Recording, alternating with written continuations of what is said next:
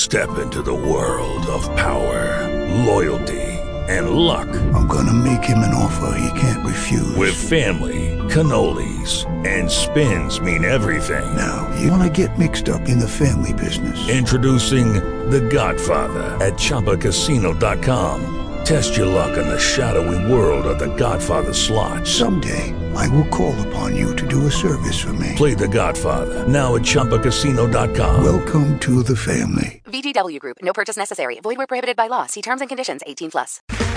Okay, round two. Name something that's not boring. A laundry? Ooh, a book club. Computer solitaire, huh? Ah, sorry. We were looking for Chumba Casino. That's right. ChumbaCasino.com has over 100 casino-style games. Join today and play for free for your chance to redeem some serious prizes. ChumbaCasino.com. No purchase necessary. Void where prohibited by law. 18+. Terms and conditions apply. See website for details.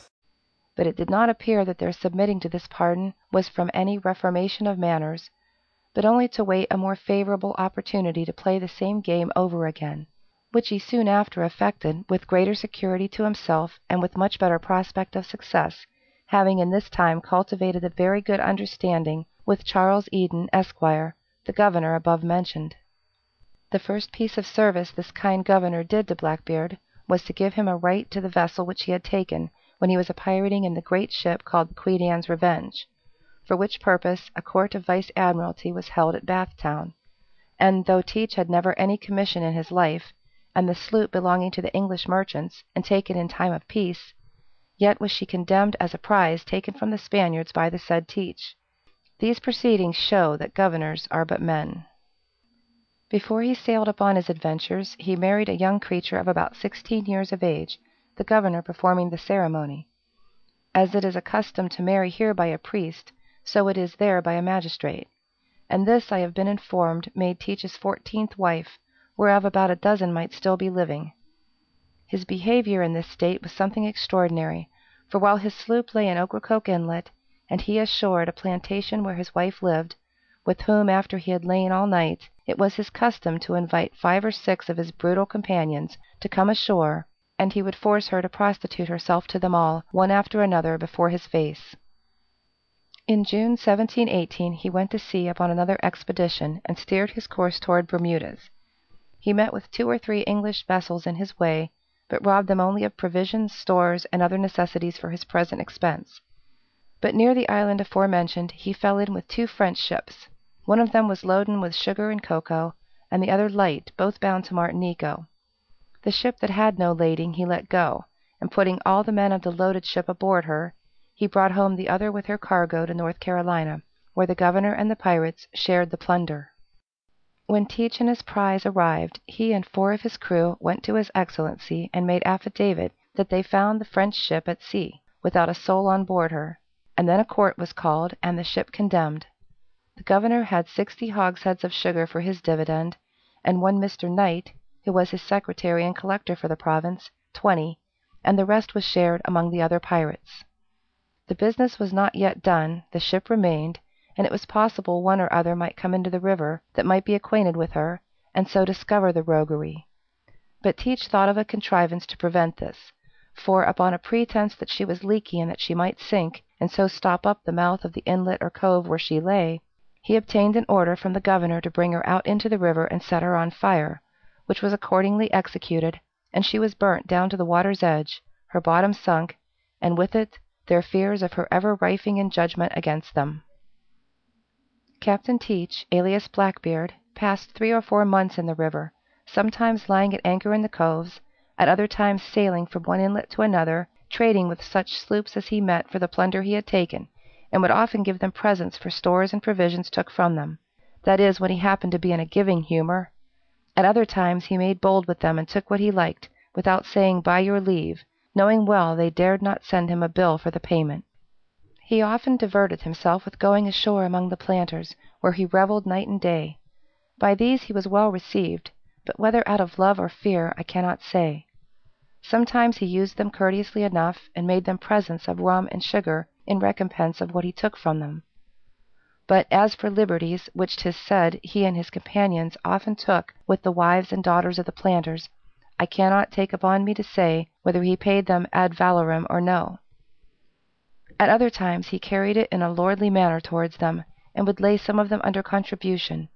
Nay, he often proceeded to bully the governor, not that I can discover the least cause of quarrel betwixt them, but it seemed only to be done to shew he dared do it. The sloops trading up and down this river, being so frequently pillaged by Blackbeard, consulted with the traders and some of the best planters what course to take.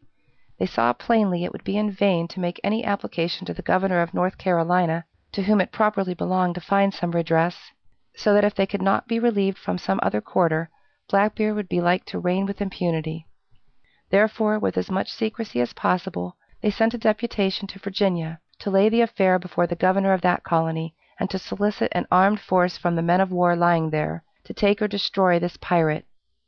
This governor consulted with the captains of the 2 men of war, viz., the Pearl and Lime, who had lain in St. James's River about 10 months. It was agreed that the governor should hire a couple of small sloops, and the men of war should man them. This was accordingly done, and the command of them given to Mr. Robert Maynard, first lieutenant of the Pearl, an experienced officer and a gentleman of great bravery and resolution, as will appear by his gallant behavior in this expedition. The sloops were well manned, and furnished with ammunition and small arms, but had no guns mounted. About the time of their going out, the governor called an assembly in which it was resolved to publish a proclamation, offering certain rewards to any person or persons who, within a year after that time, should take or destroy any pirate. The original proclamation being in our hands, is as follows: By His Majesty's Lieutenant Governor and Commander-in-Chief of the Colony and Dominion of Virginia, a proclamation, publishing the rewards given for apprehending or killing pirates. Whereas, by an act of assembly, made at a session of assembly begun at the Capitol in Williamsburg, the 11th day of November, in the 5th year of His Majesty's reign, entitled, An Act to encourage the apprehending and destroying of pirates.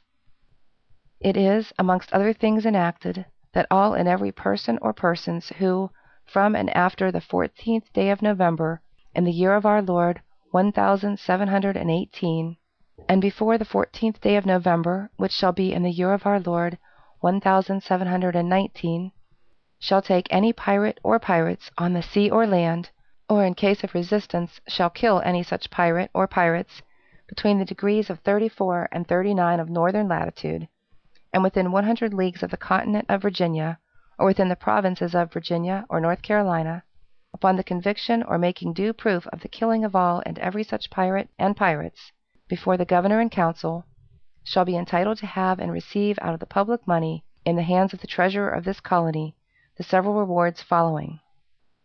That is to say, for Edward Teach, commonly called Captain Teach, or Blackbeard, 100 pounds. For every other commander of a pirate ship, sloop, or vessel, 40 pounds. For every lieutenant, master, or quartermaster, boatswain, or carpenter, 20 pounds. For every other inferior officer, 15 pounds. And for every private man taken on board such ship, sloop, or vessel, 10 pounds. And that for every pirate, which shall be taken by any ship, sloop, or vessel belonging to this colony, or North Carolina, within the time aforesaid, in any place whatsoever, the like rewards shall be paid according to the quality and condition of such pirates. Wherefore, for the encouragement of all such persons as shall be willing to serve His Majesty and their country in so just and honorable an undertaking, as the suppressing a sort of people who may be truly called enemies to mankind, I have thought fit, with the advice and consent of His Majesty's Council, to issue this proclamation, hereby declaring the said rewards shall be punctually and justly paid, in current money of Virginia, according to the directions of said act. And I do order and appoint this proclamation to be published by the sheriffs at their respective county houses, and by all ministers and readers in the several churches and chapels throughout this colony. Given at our council chamber at Williamsburg, this 24th day of November, 1718, in the 5th year of His Majesty's reign. God save the King. A. Spotswood. End of Chapter 3, Part 1.